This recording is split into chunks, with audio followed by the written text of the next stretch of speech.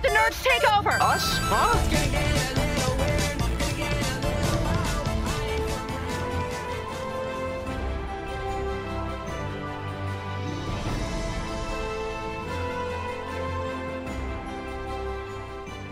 What's up, nerds, and welcome back to another issue of Comictating. As always, my partner Sebastian joins me in talking about comic books this week. Of course, we're coming off of Halloween yesterday. You had big plans? I did not. It was very subdued. I just hung around the house. I had a very, very busy week last week, so I spent most of it just at home, watching some monster movies and just relaxing. We don't get kids in our neighborhood, so we've never had to hand out candy in the many, many years that we've lived in that neighborhood. So it's just been like watching monster movies, have a couple people over, sleep in. Nothing exciting. We used to get a lot of kids, but we don't anymore. I get the feeling a lot of it has to do with, kids trick-or-treat at schools, or they have there is a lot of that. We talked a little events. bit about that on our Nerdables podcast this week. One of the things I mentioned, I think Rich asked, what would be the one thing you changed? And I said, I kind of want to get rid of the adult part of trick-or-treating and make it about, or even Halloween, and make it about kids again, going out trick-or-treating, going crazy. I went out, I drove around for a little bit just to kind of look at everybody else's decorations and stuff and see who was out and just see, was it just our part of the neighborhood? And yeah, sure enough, you cross the major street in my town and there's just gangs of kids. Yeah, I had the same moms and dads thing. and stuff, and I was like, okay, so they're all still out there. They just Not on our street. Yeah, they don't come down. We live on a cul-de-sac, so, and the two houses at the end of the cul-de-sac are all completely dark. They don't do Halloween, so I think that's part of it. They don't even look at it and go through. Yeah, I had the same issue driving. I was running an errand, and I was like, man, there's a lot of kids trick-or-treating. Not in our neighborhood, though. So yeah, I like going around and looking at the different decorations. It's kind of funny. As I was driving around last night, I'm like, man, I miss trick-or-treating. Yeah, it was it's a lot of fun when I was a kid. And it was then I know a lot of malls do trick-or-treating for kids and stuff. A lot. So. And it's just not the same. No, it's not. Especially if you live in a neighborhood that it really doesn't matter. Where I live is, we're one of the safest towns in America per capita. So there's really nothing that bad that ever happens. We've never had any sort of incident or anything. And where I live, there's small blocks of homes, but then there's also lots of condos and apartments in the area. So I figure I remember the condo I used to live in is only a block away from where I live now, but I remember there, and even just I do my walk, so I'm able to circle around, and it was that's oh yeah, you can hear the kids on the other side of the block trick-or-treating in the in the condo complexes and stuff. So yeah, imagine a condo complex, it's pretty easy. Yeah. And of course, last weekend was Stan Lee's Comic-Con. I keep wanting to call it Comic-Con. Kamikaze, yeah, the LA Stan Lee's Comic-Con. We talked a little bit of it on Nerdables, but you weren't able to join us this weekend. Yes, so you went Friday. I went Friday and Saturday. So what did you think? Very, very small. I didn't the interior.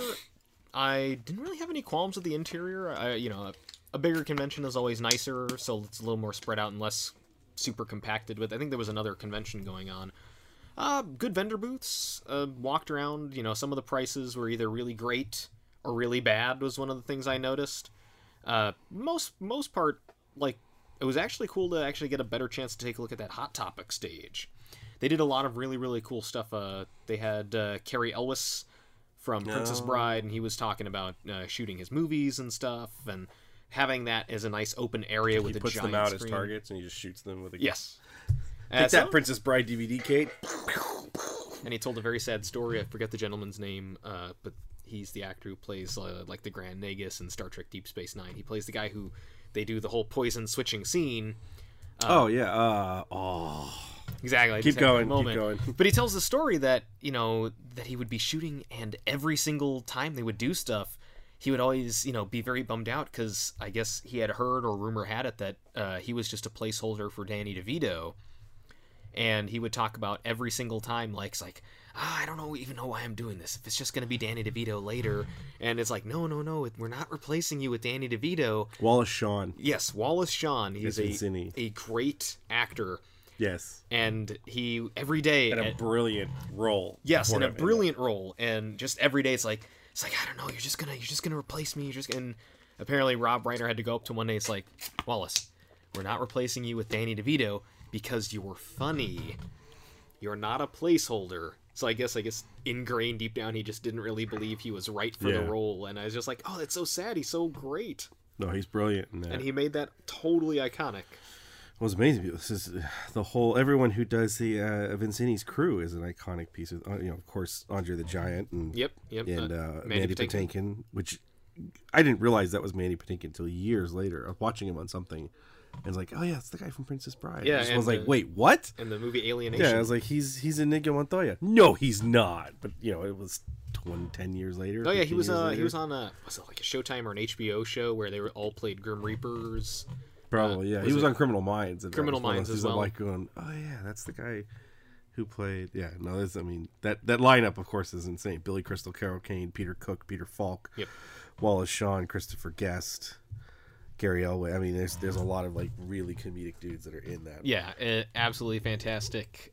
But yeah, and Stanley's Comic Con was at least it was in one room this year. it wasn't rather one than room. 2 I years. didn't feel super compacted, so I appreciated that. My big thing was parking on Friday was a show. Pardon my French. I left. Now we have to put the explicit label on. Now we have to put the explicit you have tag to on bleep it. that. Yes, Beep show. I will bleep it. So the big thing, like, I got to the convention center about 12 o'clock, but there was so much construction, and it appeared, at least to me, and if somebody else had this What, on experience on Saturday. Oh, okay. On Saturday. I And was like, Friday, you were 5 hours early. yes, no, like they have a ton of lots. Some of them are under Yeah. the building. Some of them are off-site. Off-site. I never parked there. In fact, my favorite lot, because I go there for Kings games all the Yeah. time. Staples Center out here in LA, where the Kings and the Lakers and the Clippers all play, is right next to the convention center. So I'm out there all the time. My favorite lot, if you go down Flower and then you turn just before the train station, that lot has now, the building that's on the other side of that lot was torn down, so that Yeah. whole thing is blocked off now. So I'm like, oh, that's our favorite lot. And it's gone. It's gone. But I was parking, like, I guess it's maybe lot C, but I went by there, and the gate was closed, and there's enter through next entrance, and there was just one guy out there, and there didn't appear to be any cars in the lot, so I don't know if the lot was just not used, but even then, I circled around, I was in line, I was waiting for parking for almost 2 hours. Wow. And I regretted not going, just parking miles away and walking. But then at some point they opened up the underground lot. spaces. When you go down the level when you Yeah. enter the main entrance, that was all closed. Yeah, that's where they held Kamikaze the first year. Yes, yeah, that In the basement. yeah, in that basement. So they'd opened the basement and it was completely empty. And I feel like, why wasn't this open hours ago? I got here like right as the convention was only like an hour or two in, and then I parked at like 2 o'clock. Absolutely ridiculous that entire underground level was not utilized at all. Badge pickup though, I didn't have any problems on Yeah, Friday. if you go Friday, it's not big. Yeah. They figured that out after the second year. Friday was weird because it was only 4 hours and it was in the evening. Which is, that was bizarre. Yeah, we did the whole thing in the 4 hours, so it never felt like any real need to go back. It's the first time I've only gone for one day. I've gone almost like every day. Last year we went Friday and Sunday, because Saturday we went to the Hollywood Bowl. So it was interesting. I didn't feel like there was a lot of vendors. I mean, maybe it's because they all sell the same pops, and that's all you see. Yeah, but pop vinyls are Yeah. they've taken over the con. yeah, that's pretty much it. Everybody has, and so everyone has like the same 10 pop vinyls. Yeah. There were a couple of interesting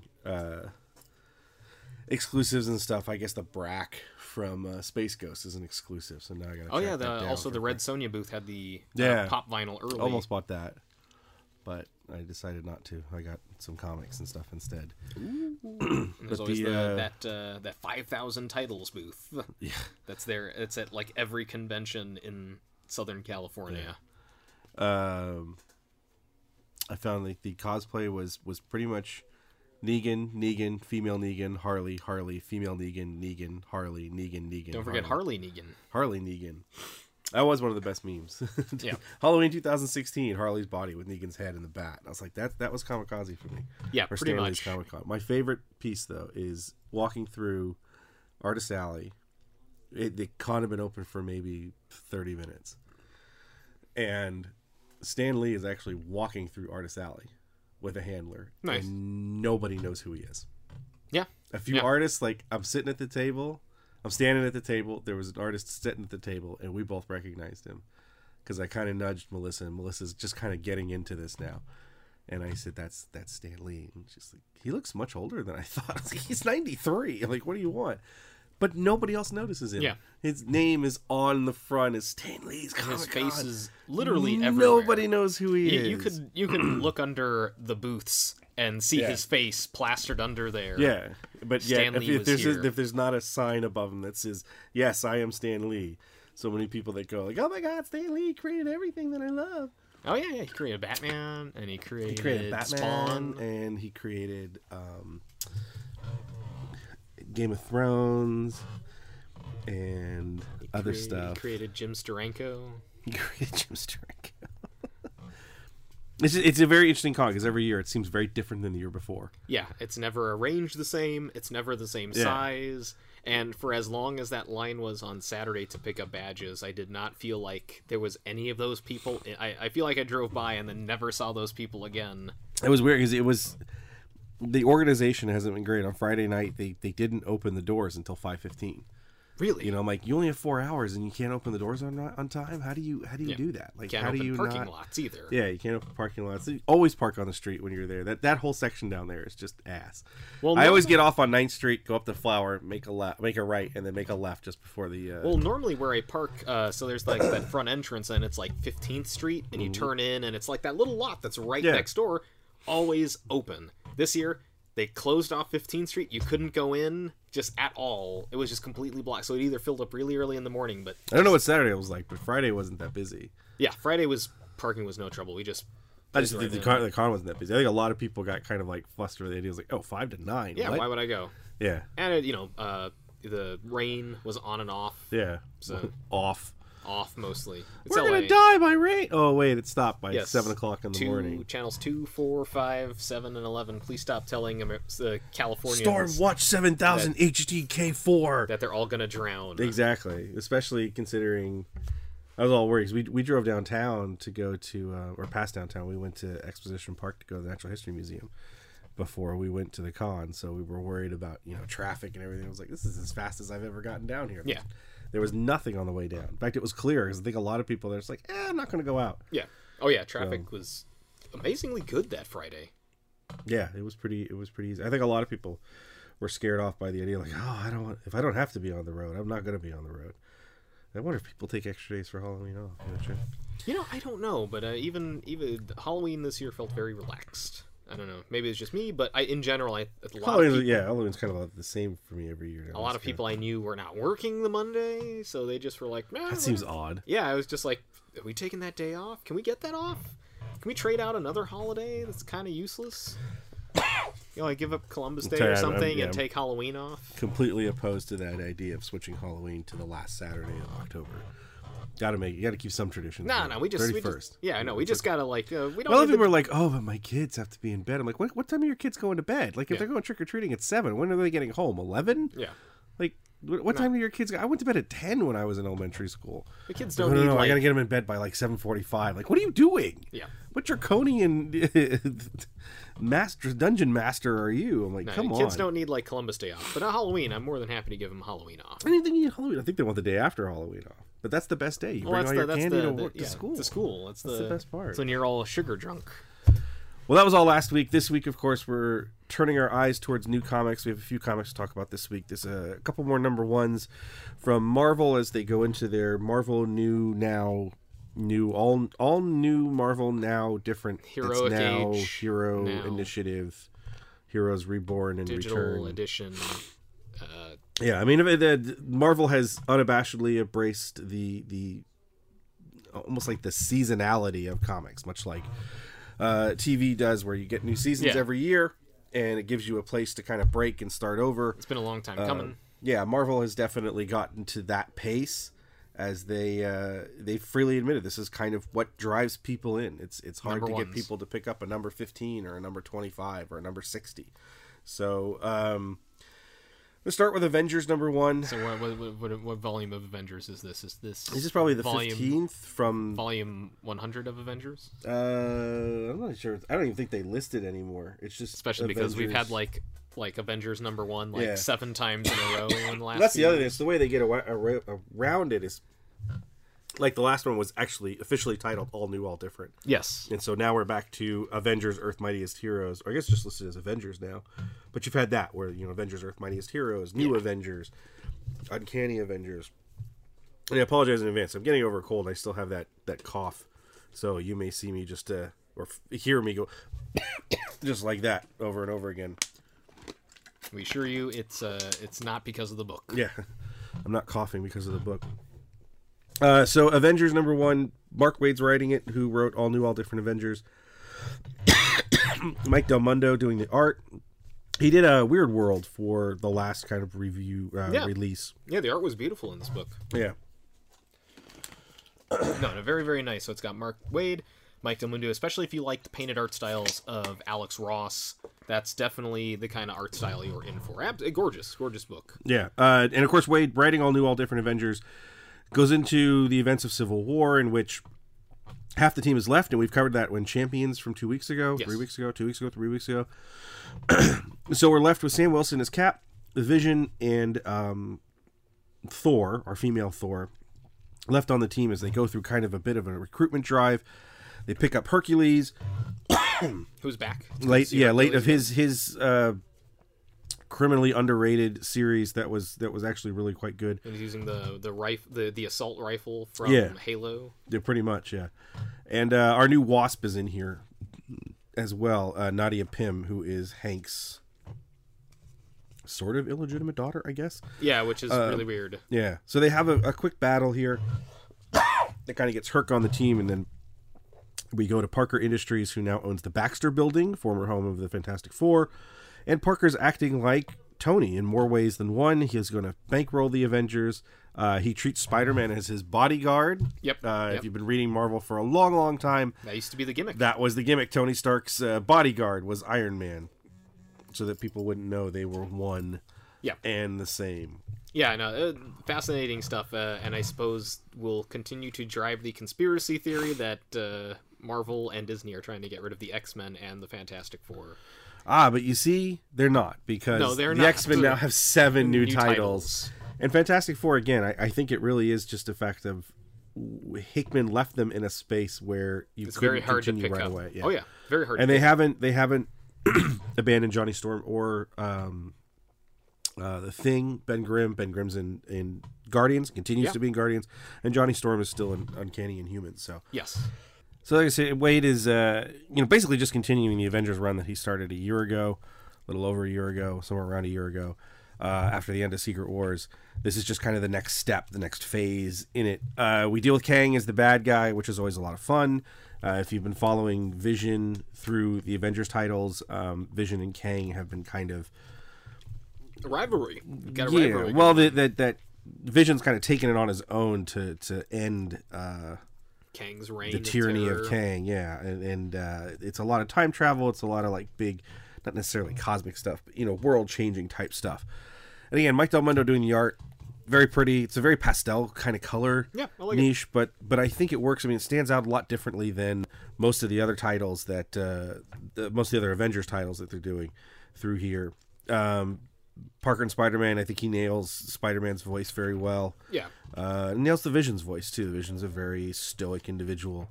Female Thor in here is really good, and it's Very straightforward. Yeah, and it's kind of the first time I've really liked. Not the first time I've really liked Sam Wilson Cap, but he's kind of come into his own as a natural leader on his own, kind of taking that mantle of Captain America, even though it's not Steve, but the idea that Captain America matters to the Avengers as much as Steve Rogers matters to the Avengers. So Yeah.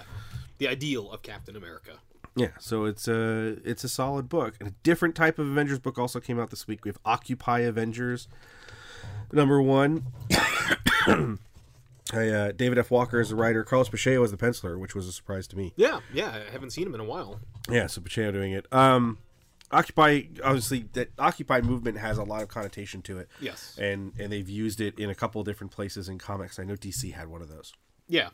It's something. But this one feels Can't a remember. little too late for that. I mean, at least for the titling, anyways. Yeah, I mean, I think it's just something where you've got to find a name to kind of have this different piece of it. And it's Clint Barton If you haven't been keeping up with Civil War, you're gonna get a spoiler right now. So if you haven't, like, just hit fast forward for like 20 seconds or something. Yeah, cover your ears. We'll let you know when to come back.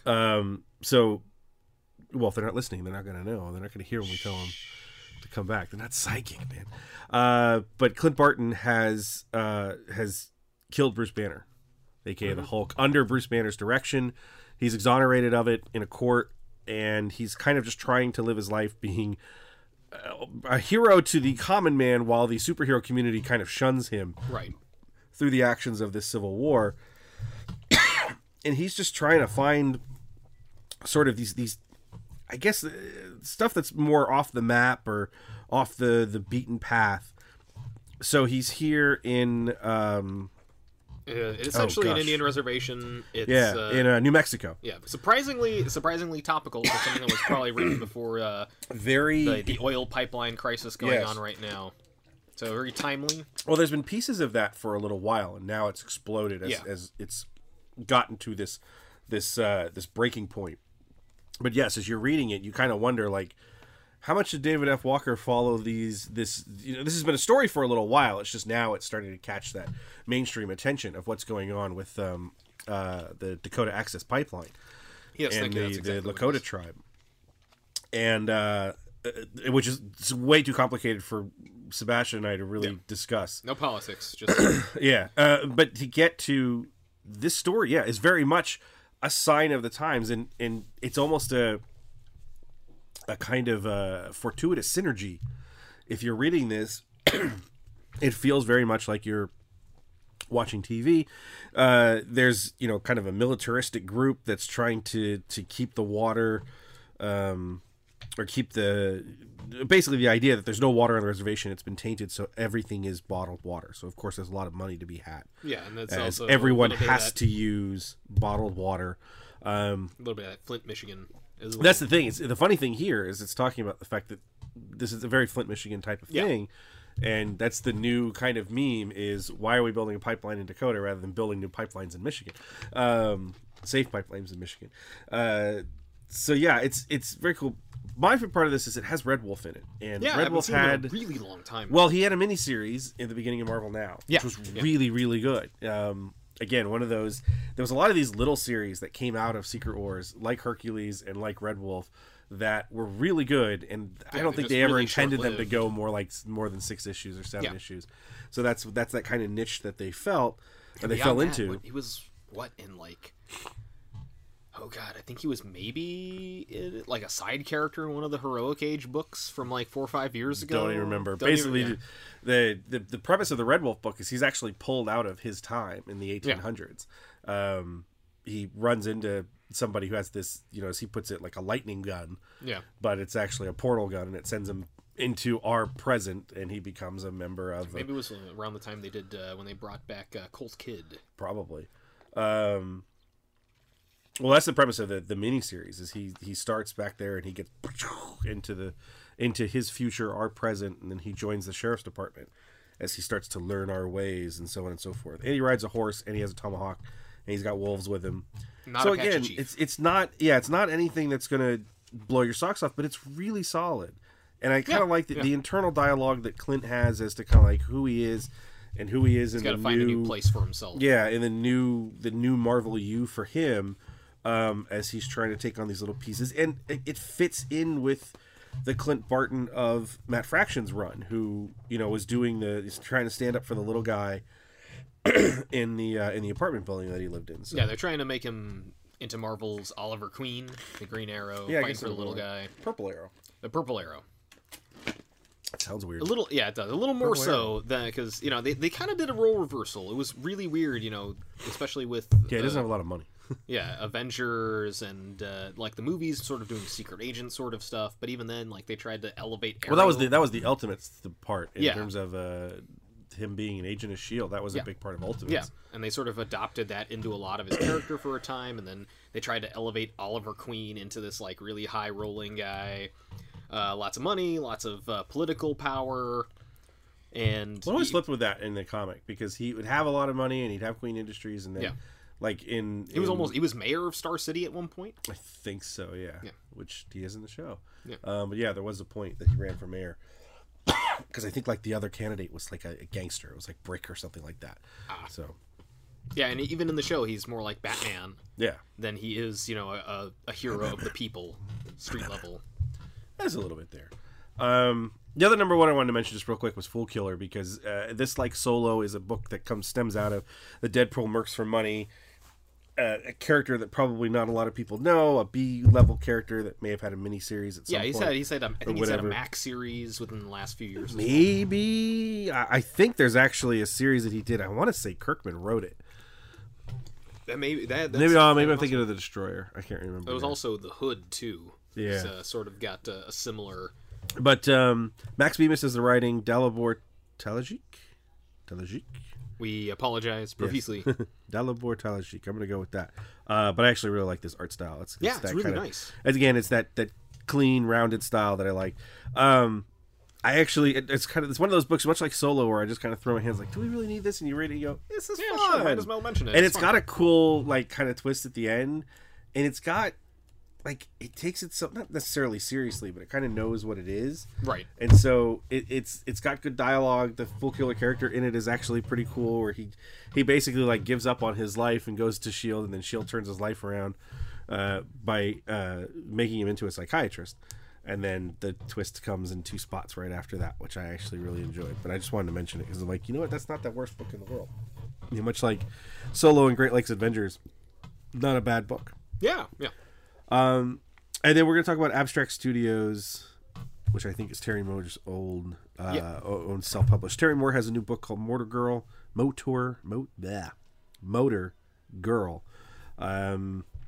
And the cover kind of says it all. She seems to be a mechanic at a gas station. She's got a gorilla. Gorilla.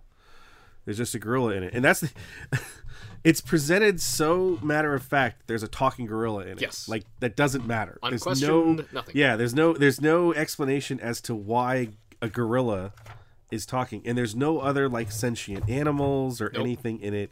It's just, there are aliens for a brief moment, though. Here's a gorilla. Yep. But there's the book is really funny. It's, this girl and this gorilla, they work at this junkyard fixing cars. You know, she's talking about her conspiracy theories, and the gorilla's just kind of like, yeah, okay, all right, conspiracy theory this, conspiracy theory that. Then some events come around, which basically gives you sort of the future plot intrigue that deals with the owner. Yeah, who's been looking to sell. Matter of fact sort of statement. It is, and then you get to the end of the book, and you're like, okay, what's next? Stuff happens. Things are very strange, but I really love the very end of this book has Terry Moore talking to you, sort of an epilogue about the genesis of the book. He's the writer of Strangers in Paradise and Echo, Rachel Rising, and sort of like, well, this is a book I've kind of always wanted to do. He shows the original sketch that he did that sort of was the impetus for the character. Yeah. He talks about how he's like, we've always wanted to do a story with a talking gorilla and this pretty girl, who's a car mechanic and with aliens and UFOs, and he never really got around to it until now, and that's where we are at. He's got a great sense of humor about it, very tongue-in-cheek. Well, she's got her tattoo is a winged tire, but yes, in the original, she's got it's a gorilla. It's a gorilla on her top, on her bicep there. Yeah, it's one of those, like, so many comics try to do so much in their first issue, and this is just kind of presented very, I don't want to say plainly, but it's just kind of laid out for you. Matter of fact. Here it is, yeah. It's just talking gorilla. They said, there's nothing, I mean, just in the sense of the whole thing. I mean, it's just kind of, she's in the junkyard, they find this thing. Aliens crash. They find a part, and then you get to they fix the alien ship, and the aliens are sort of you're giving the whole thing. No, there's way more. There's way more. Giving the whole thing away.